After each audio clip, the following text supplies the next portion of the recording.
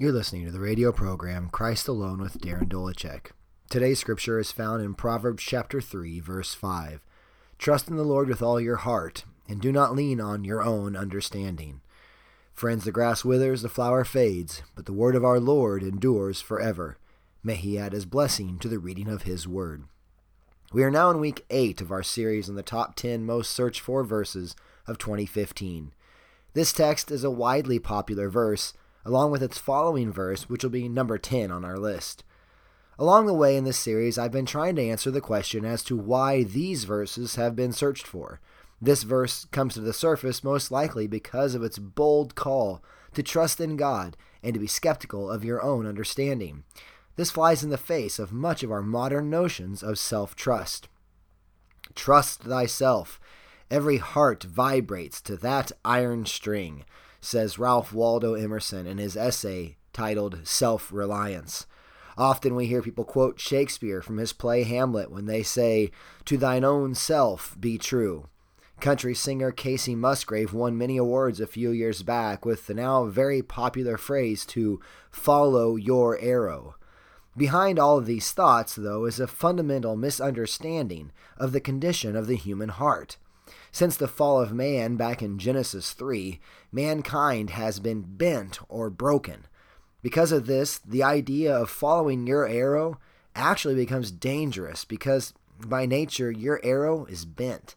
To be true to thine own self is, first of all, probably not possible or sustainable, but it operates on a fundamental assumption that you are able to within yourself determine what is right and good. But the Bible gives quite a different picture. We read in Jeremiah chapter 17, verse 9, that the human heart is deceitful above all things and desperately sick. That's not a good diagnosis. But it is the reason why Proverbs 3:5 is so important. We try desperately to figure out what we should do by trying to discern what we want to do. Scripture, by contrast, would tell us to discern what the will of God is, and then trust Him by seeking to do His will, regardless of if it made sense to our understanding or seemed like it would produce the result we would most desire. We are not to lean on our own understanding, but trust in the one who is truly understanding and sovereign over all. Paul says himself in 1 Corinthians chapter 1 that the cross itself sounds like folly to many, but that it is the wisdom of God.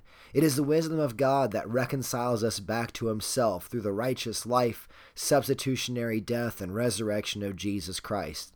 Grace itself may not be something we understand. It would seem we need to earn God's favor. But God boldly declares that His favor comes not according to our understanding by earning, but by His grace through His Son.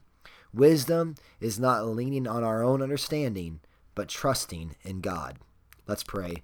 Father, give us eyes and the humility to not look and lean on ourselves, but on You. In Christ's name, amen. Thanks for listening to Christ Alone. If you would like more information on the gospel or would like to hear previous episodes, look me up on Facebook at facebook.com/Dolacek or find the podcast at christalone.podbean.com. Thanks for listening, and until next time, may the peace of God, given by faith in the vicarious life and death of Christ, be yours. Amen.